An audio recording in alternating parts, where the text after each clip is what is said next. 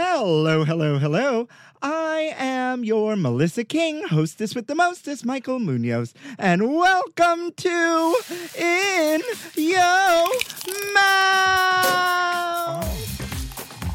In Yo Mouth. I'm the queen of food who's always in the mood to lick it right, lick it good, show you how to. Oh, God, that's good. I want to know what you eat from the streets to the sheets. So open wide, honey. I'm coming. In Yo Got the Mouth. goosebumps.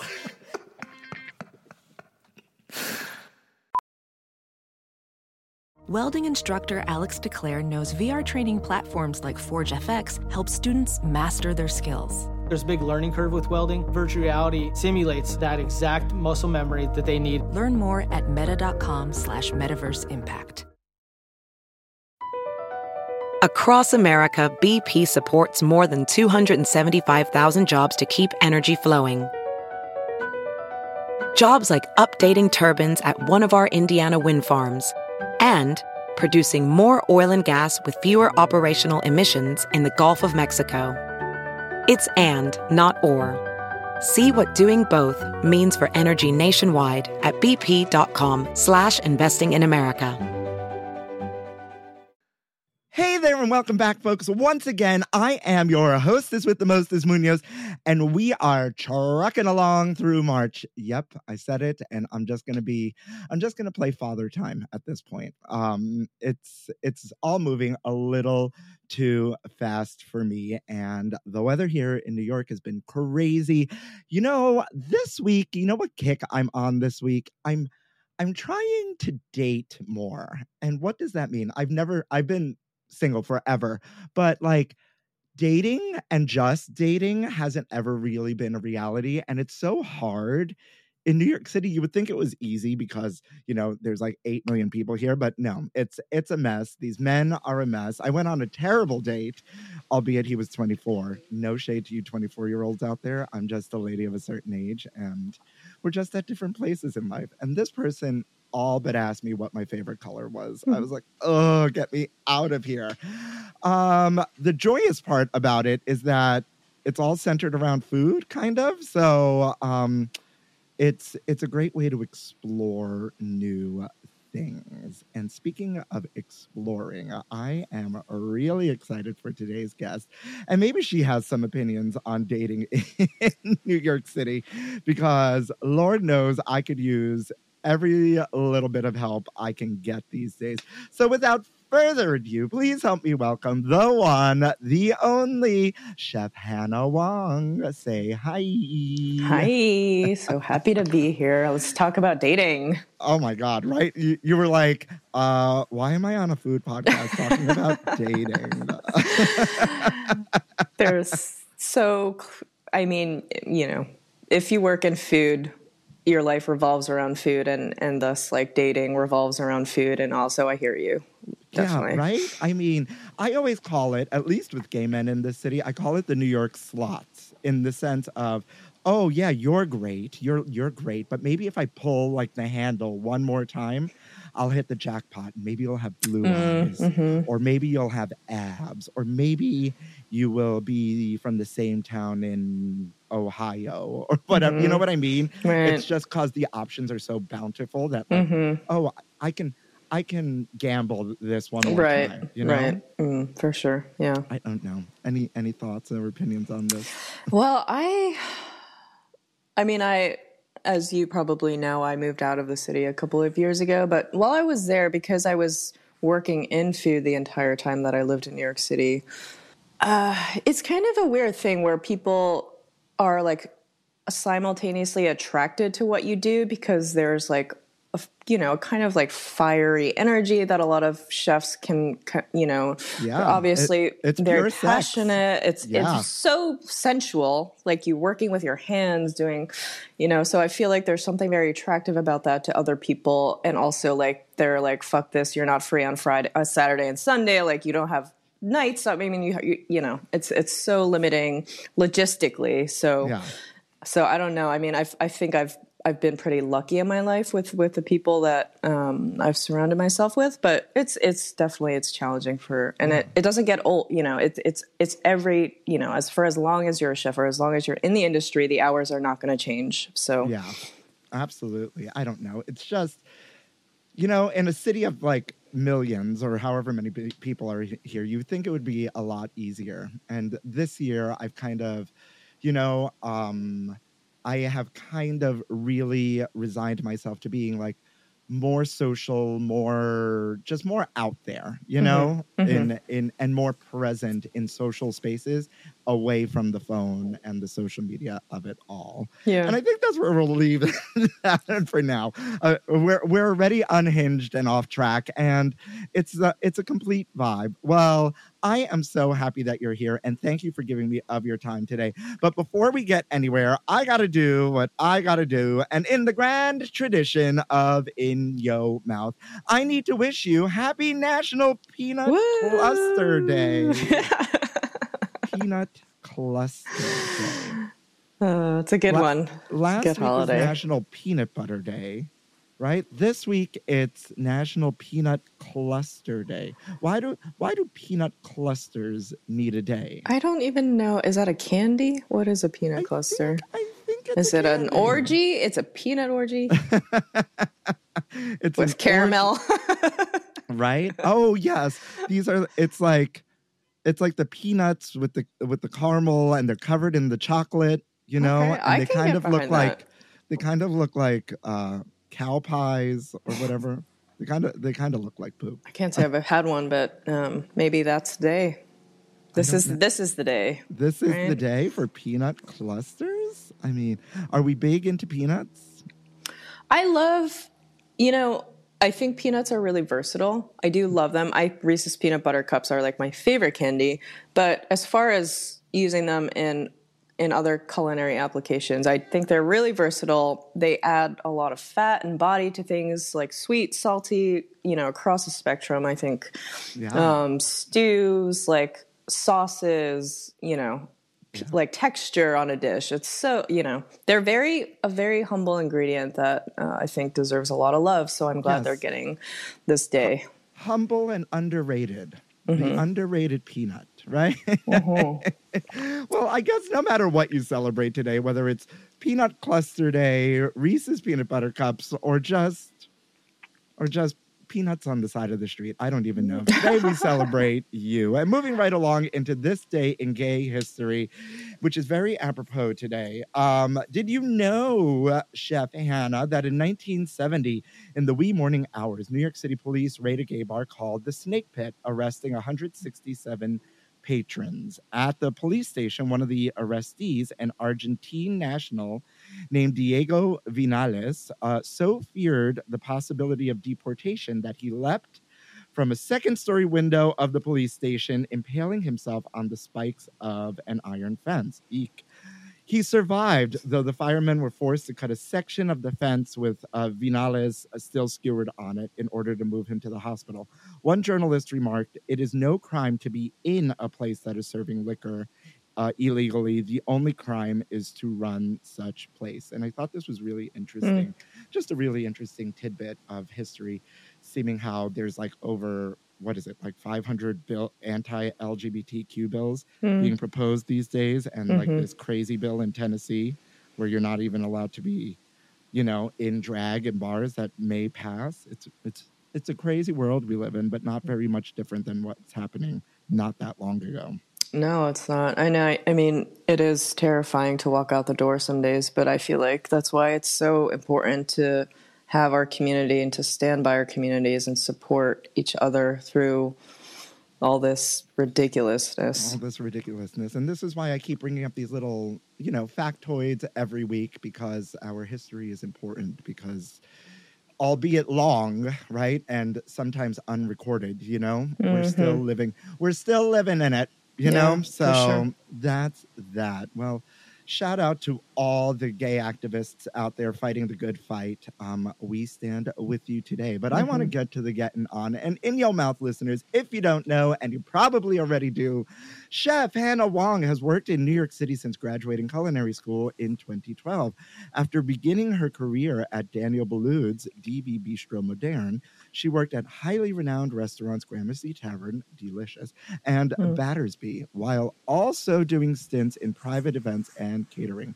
In March of 2019, Hannah partnered with Yen No of Real Food Catering to open Van Da, a modern Vietnamese restaurant in the East Village. Inspired by owner Ms. No's childhood in Vietnam, Van Da was well reviewed by the New Yorker and the New York Times and received Bib Gourmand recognition from the 2020 Michelin Guide. At the beginning of the pandemic, Chef Wong pivoted to working with organizations that help communities fight food insecurity. Most recently, you can find her upstate in the Hudson Valley, wowing the crowds at her all-day cafe Morning Bird and her restaurants, The Avery and The Nest, in the Kinderhook Knitting Mill. Welcome. Thank you. Wow. Welcome. What? That was thorough. It was. Well, listen, we gotta give the credit where credit is due, right? I like that reaction. What's it like hearing that back? It's good. It's good perspective on, sometimes when you're working these hours and the intensity of everything, you kind of lose track of time. You kind of lose a little bit of perspective when you're just kind of grinding it out. So it's nice to like step back and be like, oh yeah, like I was there and this happened in my life around this. And it's good. It's good to see it kind of as a cohesive, some kind of cohesive arc. It's a good feeling. I mean, I feel like there's that journey kind of, when I look back on it now, because I'm a little bit older, I feel like those steps in my life it makes sense where I am right now based on like everything that kind of happened before. So there's a nice, that's a nice feeling, And you've certainly made your mark, left your mark, and are continuing, as I can see, right from all my deep diving, to leave a mark, and a very important one at that. But I always like to start at the love of food. Where does your love of food come from? I feel like that's a very complicated question. My father, both my parents are immigrants from Hong Kong, and my father, when he moved to New York City, worked in a restaurant to put himself through college and continued to work in restaurants for a while. So I grew up, when I was growing up, I always came home to a 3-course meal for dinner. It was home cooking. It was very classic Cantonese home cooking, but it was, like a whole fish and like a beef or a chicken or something, and rice and soup always, and a vegetable. It was like, I didn't realize that people didn't eat like that. Like that kids didn't eat like this until I get to college and I meet all these, I went to college in Western Mass. It was very different demographic from what I grew up. I grew up in a very Eastern Asian community. And so I got to college and people talk about what they grew up eating. And I'm like, what? Like cream cheese on white bread? And, all of a sudden the Kraft mac and cheese boxes start coming out. Right. And I would come up with, we'd stop at the Korean store on the way up and I'd get these like microwave rice bowls with kimchi and seaweed and like anchovies so I could have, I still have some food that was, that I was familiar with, more familiar, that kind of reminded me of home. But I felt like food was for a lot, as it is for a lot of kids growing up, I think, especially from, immigrant first generation households, food is a way for parents to show their care because there's not a lot of, oftentimes I feel like there's an emotional disconnect. It's hard to relate to each other cross-culturally, cross-generational language, so with all the conflict and tension and difficulty in connecting in these kinds of households, I feel like food is often the one thing that really there's not really a barrier there, right? You can you don't have to be able to verbalize or articulate the feeling. You can just kind of show it through the food. And so I think that... And there's something to be said about just the taste of home, in that sense, coming from like, culturally rich backgrounds that are like centered around the dinner table. like you, like me. You know, I recently went out to dinner with my brother at a Puerto Rican restaurant. And as we were sitting there, and it was delicious. So we were sitting there, I was like, oh my God, I haven't had, like, because I don't cook Puerto Rican food like that just because of my gay body dysmorphia and everything. Mm-hmm. Mm-hmm. You know, it's usually high in fat and delicious. But I just remember sitting there and like absorbing the moment that it tasted like home, and it reminded me, and it was like this flood of memories. And I was like, oh my God, this was delicious, you know? And it's like, it's like, oh, I need to connect with this a little bit more. You know, it was a nice reminder. Yeah.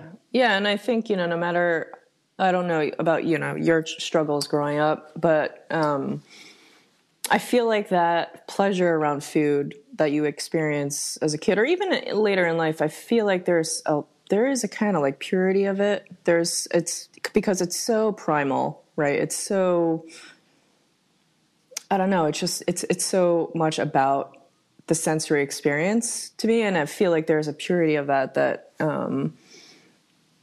feels like so just refreshing and simple and uncomplicated. And that to me is like, you know, despite all of the shit that can happen as a kid or in this world, being able to enjoy food. And I think oftentimes, ideally, with the people that you care about and love, that is it kind of distills a certain pleasure in life. You know, that is to me that's very meaningful.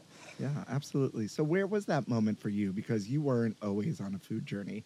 Where was that moment for you that like kind of clicked, that you were like, oh, I really need to be doing this, right? Because a lot of what I read about you is like building community through food. But like, when did the switch flip for you? Well, I got into cooking because, you know, I felt like I always had an appreciation of food as a consumer. Mm-hmm. That I had from a very young age, And when I was traveling after college in Southeast Asia, that's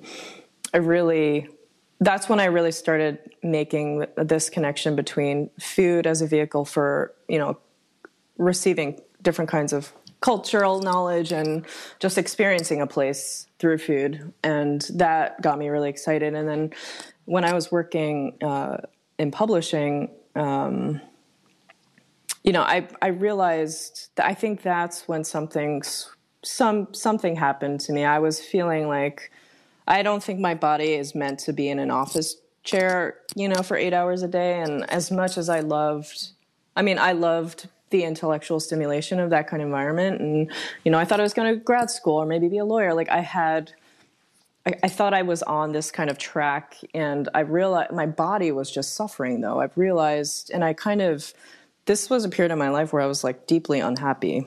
And I felt like a lot of it was because I wasn't using my body in the way that I think I needed to be.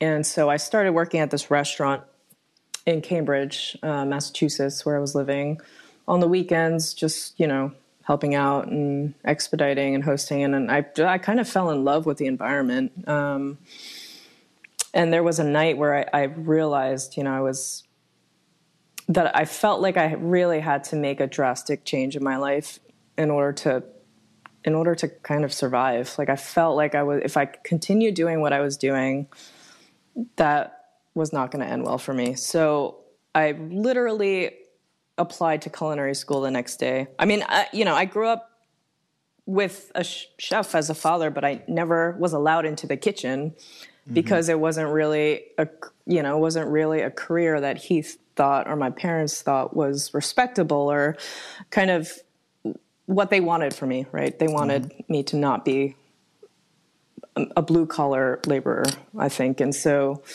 but I don't know, like, you know, I don't know where that intuition to apply to culinary school came from. It was, you know, I don't, to this day, I don't know where it came from.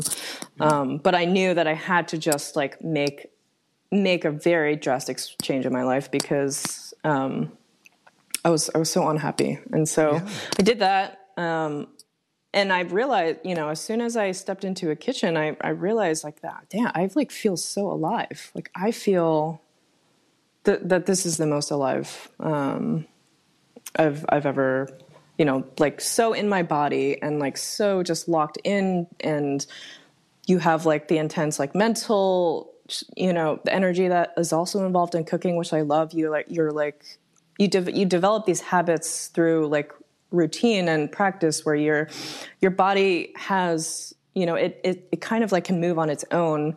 But then, you know, as you get on in your career, and I think, you know, maybe tap into a little bit more creative energy, you know, there is like a dance between your body and your mind and, you know, what's happening inside the creative energy or inspiration that you're bringing. And all, it's kind of, I think the last couple of years for me have really been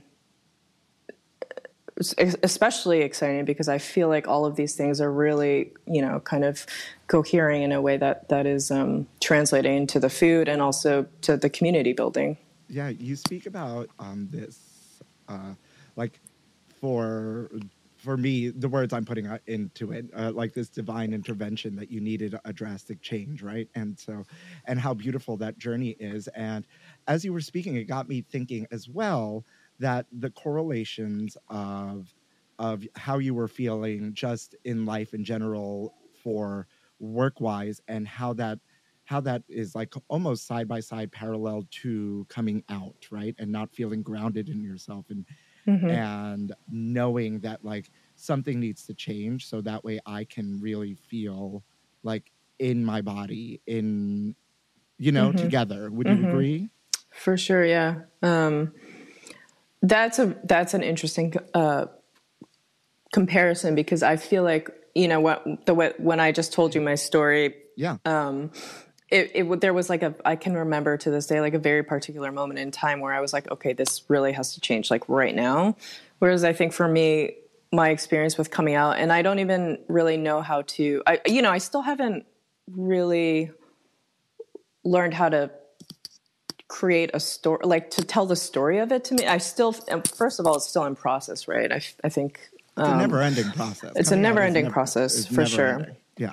And I think I still struggle sometimes with kind of how to talk about it neatly, because I think it is super messy, or it can be, and not linear, right? And absolutely. So I feel like I grew up in a very religious household, and I had no concept of queerness until I got to college, and I fell in love. And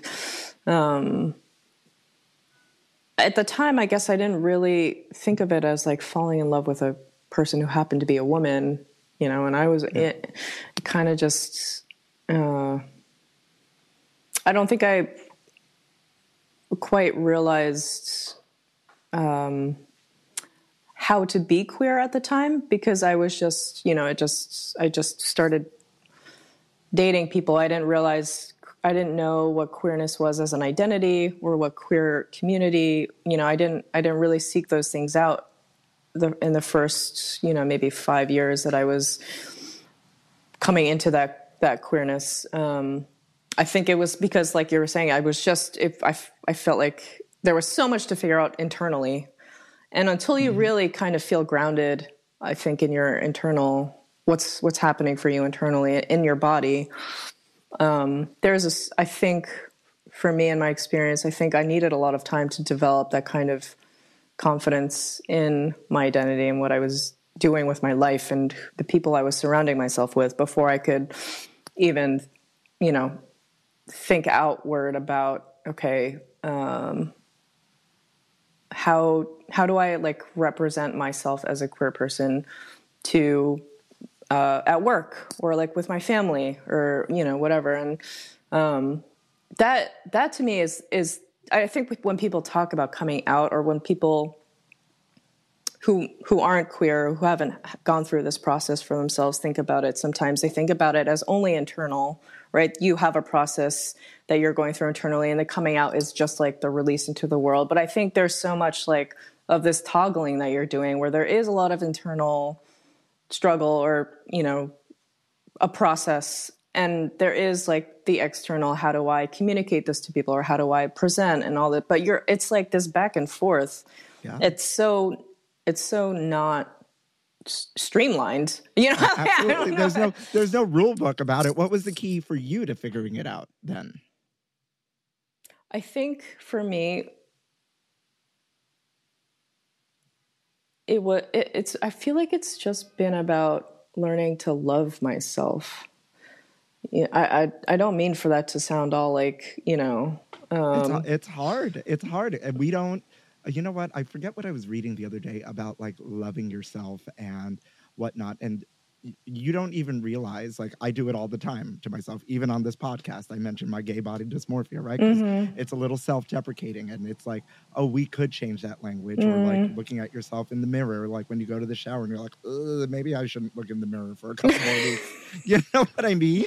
Yeah. But those are like microaggressive, if I may use that, like negative things towards yourself, that it's not necessarily loving. So like, that's hard to, sometimes it's hard to do when we realize we're not being kind to ourselves. Yes. Like we don't realize we're not being kind to ourselves, you know? Yeah, for sure. And I think what I also meant when I said that, you know, that loving myself, loving your, you know, that is the key to coming out, because I think coming out requires,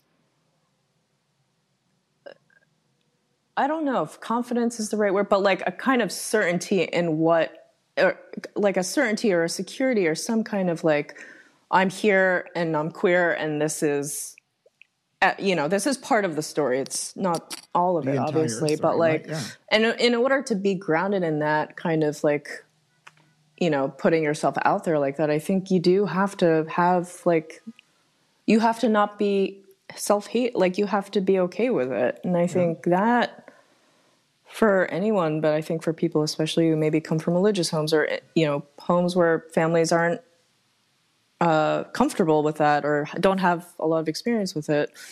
There's so much like self-phobia, the self-homophobia that you have to conquer in order to come out to the world. So I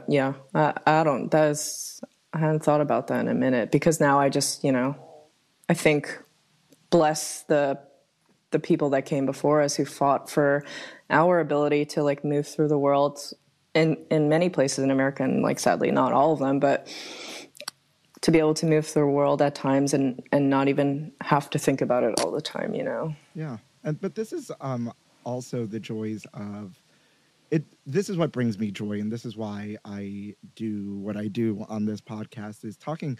Yeah, we can sit here and talk and shoot the shit, right, and laugh about dating and whatnot, and like talk all things about food, right? You can give me all the info, right, about the most delicious things that you're doing, right? But like, it's this connect that we as LGBTQ people, especially in the food space, right? And we talk about a lot about like toxic kitchen culture here and whatnot, don't often have the space to commune like this, you know? Like, yes, food is the great unifier, and yes, like, you know, everybody's a foodstagrammer these days, and yes, like, but like connecting like this and hearing these stories and like connecting it through food and what we're doing, right, is what really brings me joy, you know, and hearing all these stories and hearing these opinions and hearing the journeys, right? Because 5 years into it, I've heard so many, right? And not a one is the same, right? And it's beautiful. It's beautiful, and it's sometimes bittersweet, and sometimes it's sad, and sometimes it's like you get the full spectrum of what it is, right? And so it just brings me joy. So thanks. Well, thank you for being a queer food-centric storyteller. You know, I've been deemed the Andy Cohen of food. I don't know if I can still use that anymore. Right? But sure, right? Like, and y'all are my Real Housewives, right?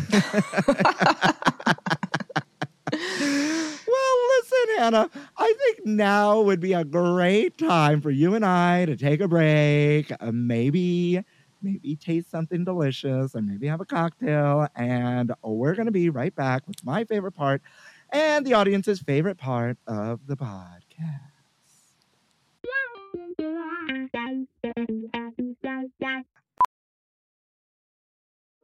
Professional welder Shayna Ford used VR training developed by ForgeFX to hone her skills as a welder. The more time that you spend practicing it, that's what separates a good welder from a great welder. VR training can help students like Shayna repeatedly practice specific skills. Virtual reality definitely helps because the more muscle memory that you have, the smoother your weld is. Explore more stories like Shayna's at meta.com/metaverseimpact.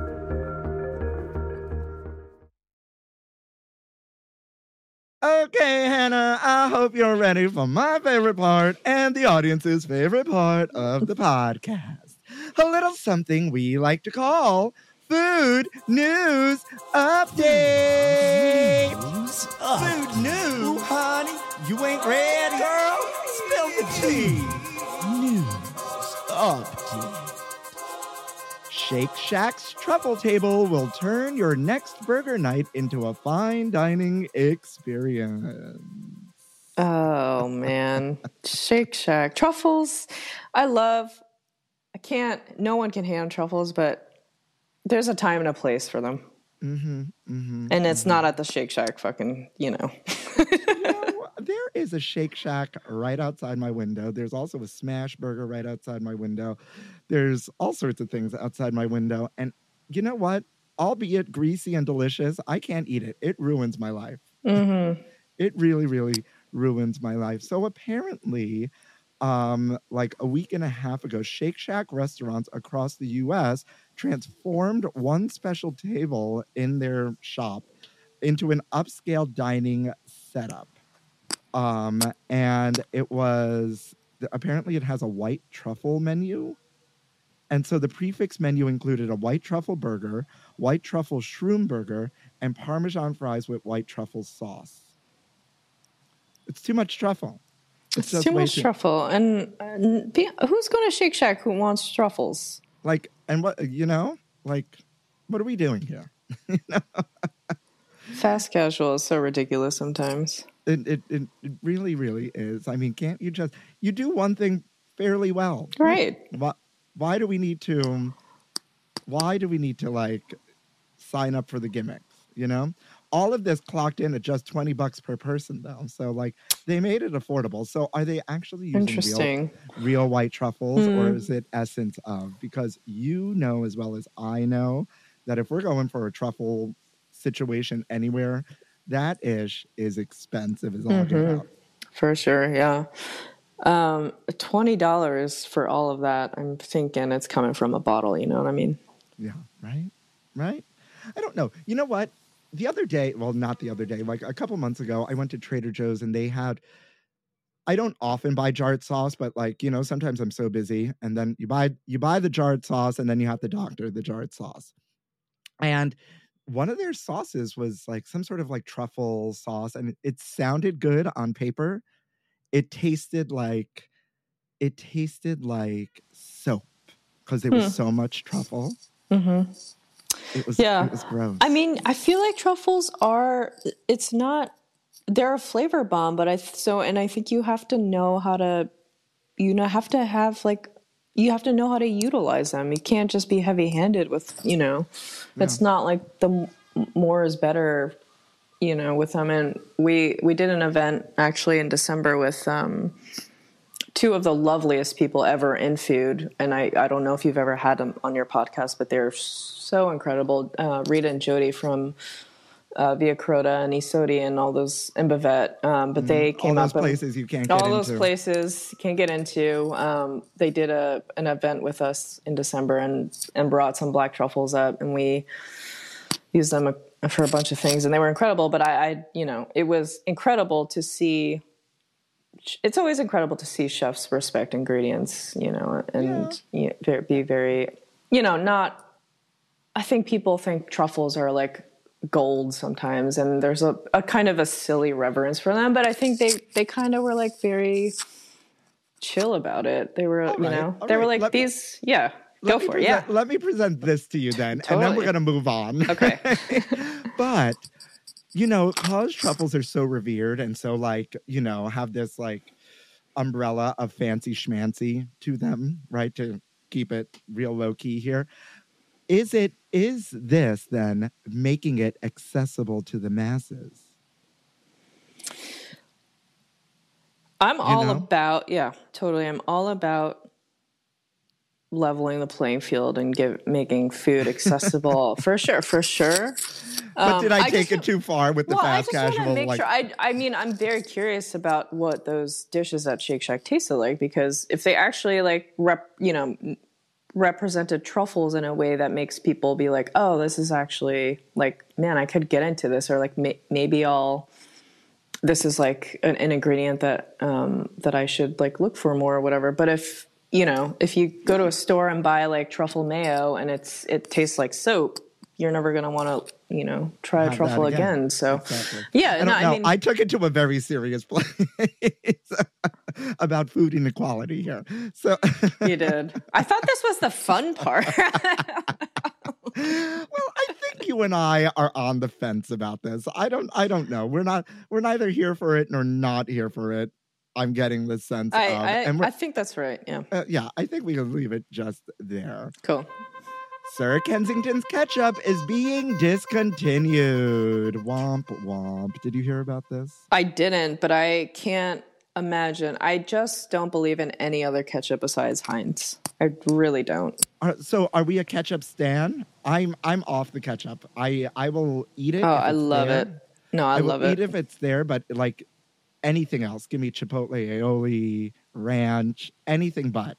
I like a double sauce situation. Like I'm a ketchup and something else, right? So if I maybe get fries, ketchup mayo, right? Because I'm Puerto Rican. Hello, but like ketchup mayo on a burger. Yeah. I mean, for sure. Delish. But like I'm kind of like, it's too sweet, right? But this is what makes it sad, because Sir Kensington's had a little bit more flavor depth, so it's sad that it's going away. I see. Yeah. I guess when I open a bottle of ketchup, I'm not looking for depth of flavor. Like I'm looking for that slightly sugary, like fake tomato kind of, and sometimes I'll add like Tabasco or something, sometimes delicious. I'll doctor it. Yeah. We'll go semi-homemade, but like I really just like to do a little ketchup on my eggs sometimes. Yeah, like I'm so basic. Curried ketchup. Yeah, curry it for sure. Yeah. I don't know. I just, you know what? I was a fan, although I'm not a huge fan of ketchup these days. I was a fan of Sir Kensington's ketchup. It was just tomatoey and not that like high fructose corn syrup sweet. It was very, very delicious. But apparently, because of low margins, the sale of the company, and a refocus on its more popular product, Sir Kensington's mayo, they're discontinuing the ketchup, even though it was their product that launched them. But this is the thing, right? I don't feel like there's so many competitors in like mustard and mayo and other condiments, and ketchup is the one I feel like it's a thing. Like you can't beat people, and it's not about the flavor, because I've never had Sir Kensington's ketchup, but I believe you 100% that the flavor is great. But no one who's like going down the ketchup aisle, it's all about nostalgia. Yeah, it's all about the Heinz, right? Or, oh my God, or French's, because French's made ketchup. We used to have French's on our hot dogs, nice. Right? Yeah. Right. Well, I don't know if we're here for, I guess we're here for ketchup. It's sad that, but Sir Kensington's is fine. They're still making money off of all this mayo. Their mayo's bomb. Their mayo's great. The mayo's good. So, like, shout out to you. They're doing fine. Yeah. Yeah, they're fine. They're fine. Let's... And last but not least, your rescue pet could become the new Cadbury mascot. Now, do we like Cadbury eggs? I can't tell you when the last time I had a Cadbury egg was. Same. I'm a little... it's not because I work in food, but I'm a little particular about chocolate, and it's not something I crave a lot. But I did tell you, and just the beginning of the podcast, that Reese's peanut butter cups are my favorite. So I was like, wait a minute, are we a chocolate snob? Because I was like, I know I heard something about Reese's. We're definitely, well, what did Walt Whitman say? We're full of contradictions, right? Multitudes of I don't know, right? Have you ever had Tony's Chocolonely? That is my favorite chocolate. Oh my God, it's so good. Not a sponsor, but that purple one, the dark chocolate with the pretzels and the toffee. Oh, I haven't had that, but I'm look out for it today. Oh my God, it's so good. I like the one I had. I like the green and the orange flavor. Whatever I those think flavors are. one of them is like a toffee. Mm-hmm. Okay, I'll look for the purple one, but the toffee one is good too. I think it's milk chocolate and toffee. But we were just talking about nostalgia, and what's more nostalgic, right? Than Cadbury. Than Cadbury, and that famous commercial that's been running how many years now? At least like 50 or something. Mm-hmm, mm-hmm. Right? And I didn't realize that. I'm thinking about this now, because that bunny box, it sits there and it's like buck, buck, buck, buck, buck, buck, buck, buck, buck. Do rabbits balk? I thought that's like chickens. Oh my God, I right? don't know. And then like that big lion is like bark, bark, right? Do they bark? I don't know. I don't know. Do you own what any do pets? chocolate rabbits? What is the sound that chocolate rabbits make? I don't know. Why do they got to be chocolate rabbits? That's true. I have 2 cats actually. So are they rescues? Because they are rescues. They could win. Yeah, no, they're a funny story, but that's for another time maybe. Cadbury is hosting a nationwide search for a shelter-adopted pet so it could find that star-destined animal. Why rescues? According to a statement provided to Food and Wine, it was a decision made in honor of Cadbury's partnership with the American Society for the Prevention of Cruelty to Animals, the ASPCA. And you can enter by just submitting a cute photo, and you could win $5,000 for yourself and then $5,000 for an animal shelter of your choice. What? I might actually do this. You just have to submit a photo. Yes, of your rescues. Photo. Yeah. Think of your pet. Think your pet has what it takes to be the next cream egg basket carrying star. To enter, pet parents can visit CadburyTryouts.com. The submission is surprisingly simple. Just upload a photo of your pet in its cutest form while wearing those iconic Cadbury bunny ears. So you have to put bunny ears on your thing. I mean, why not? I don't know. $5,000? I feel a little strange taking advantage of my pets like that, but if you win, but they could be insta famous. Then your pets would be,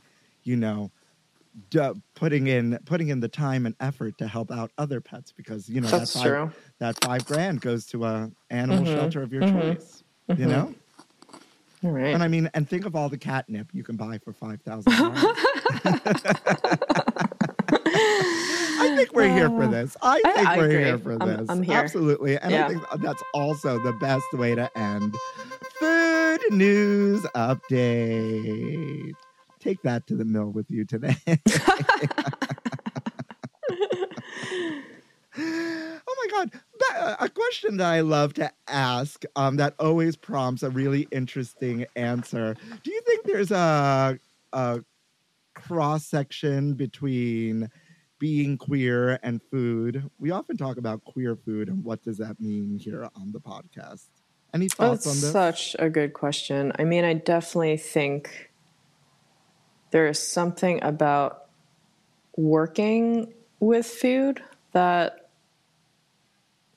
I mean, I'm saying this based on my experience of working in kitchens and around food and feeling like so many of the people that I've encountered on my own journey are queer. And I think that there's something about, well, 2 things. I think there's something about the environment of in industries, in our industry, where it draws people, it draws like weirdos, it draws like misfits, it draws like weird, people who are kind of like, if not like gender queer or queer in their sexual orientation, just having a slightly different perspective, right? And I think it does like really, something about working in food draws a certain kind of person out. And the second thing I think, working in food, it's a very, it's like even though the industry can oftentimes be super like you've said, toxic, and harmful.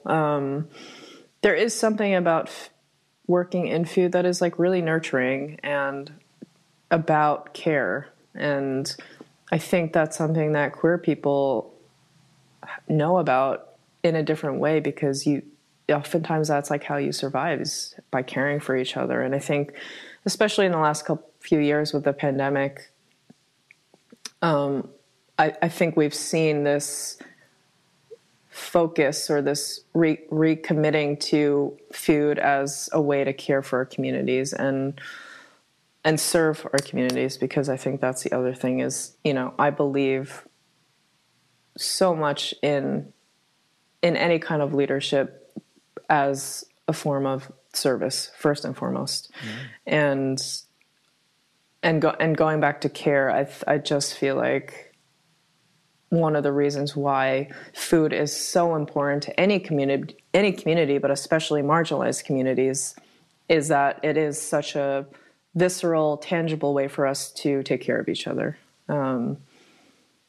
Yeah. So, I mean, basically the heading was, chosen family here, right, is the best family, right? In the sense of like creating the community around you when you may not have the support behind you from like blood relatives and whatnot, creating that circle, right?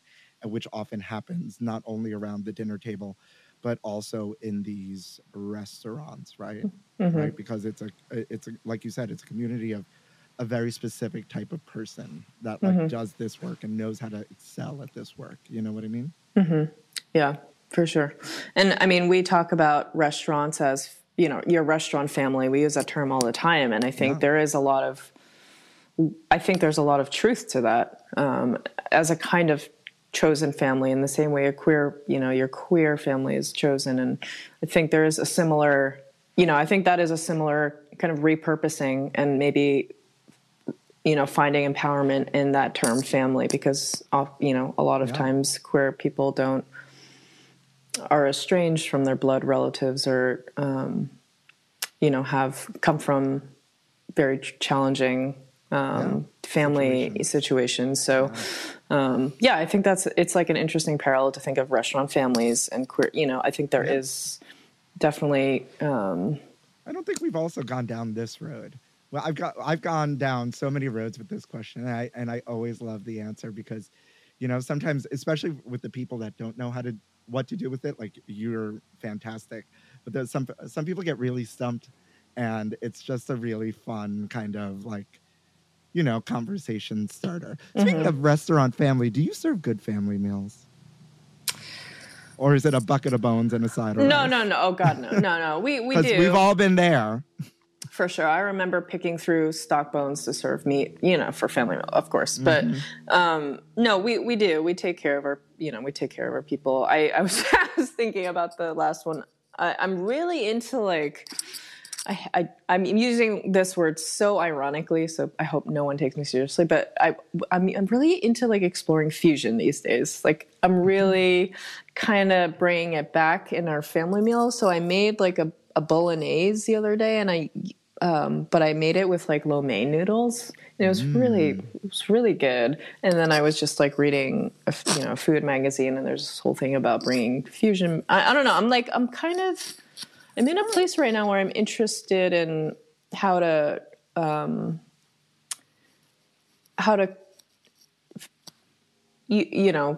combine different foods from different countries, different regions, influences in a way that is still, that still feels personal, authentic, whatever that fucking means. Authentic to me. Yeah. But I love that it comes out in family meal. There's nothing better. Right. in your mouth, listeners, if you've never worked in a restaurant, family meal is the meal that they serve you before your like 10-hour shift, right? And I have had some disgusting family meals, like leftover pasta with cans of tuna and black olives and whatever else they like found in the fridge, and thrown in one of those plastic bins and mixed up and busted. Yes, it's just like one of those bus tubs. And it's just like, wait a minute, weren't all the dirty glasses in here just like 10 minutes ago? Yeah, like, it's a little rough sometimes. So I always love to ask people what they're serving for family meal just because I'm a hungry bitch and I like to make sure you're taking care of your people. Before we close out, what's next for you? Well, the aviary is and Morning Bird are open. The aviary is open. Our dinner restaurant is open 3 nights a week currently, Thursday to Saturday. The cafe is open Thursday to Sunday. We serve breakfast and lunch. I hear the breakfast sandwich is everything. It's all over the internet. It's a really good sandwich, and the mochi donuts are. And the mochi also, donuts, yes. You know what I don't have in this apartment?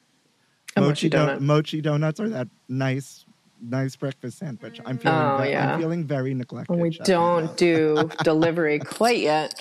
I'm sending an Uber Eats. And we're gonna.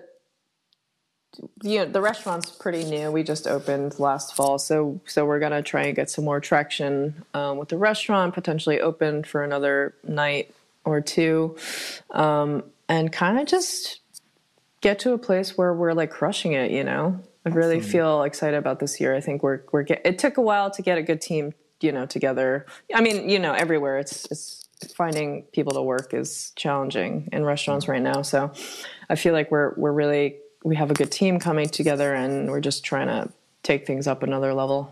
Well, that's amazing, and I wish you all the success, right? And it seems Thanks to be so working. much. It seems to be working. Thank you so much for your giving me of time out of your busy schedule. It's such an honor to have you here and talk to you and just commune. Let the kids know if they want to follow you or they want to find you. Give them all the handles to all the things. Yeah, we're on Instagram at Morning Bird. Oh God, I think it's just Morning Bird for the cafe, and the aviary. Kinderhook is the restaurant handle. My personal handle is Hannah Chorung, which is my middle name. Lovely, lovely, lovely. Yes, it's at Morning Bird Kinderhook and at the Aviary Kinderhook. Yep. And then Hannah Chorung. Yeah, there we go. And I'll Thank link you. that. And I'll link that out. Sorry, I just pulled it. I had it up already. I'm usually not that prepared, but it was up since we were chatting before we got on here. Thank you again for being here. In Your Mouth listeners, go show Chef Hannah all the love. And if you are in upstate New York, go check out any of her restaurants. And send me photos, or just get a takeout bag and bring it down to Times Square. It's only a couple hours away, right? Other than that, have a great week. I am in Wyoming this week. I think be working. It's going to be fantastic. I've never been. I'm sure I'll have all the tales for you next week of the mountains of Jackson Hole, Wyoming. And other than that, stay safe out there. Mind your phones because people are stealing them and doing things. Apparently, it's all over the news. And other than that, I mean, I have to play mom, right? Sometimes to the audience here. And other than that, as always, thank you for listening to In Yo Mouth.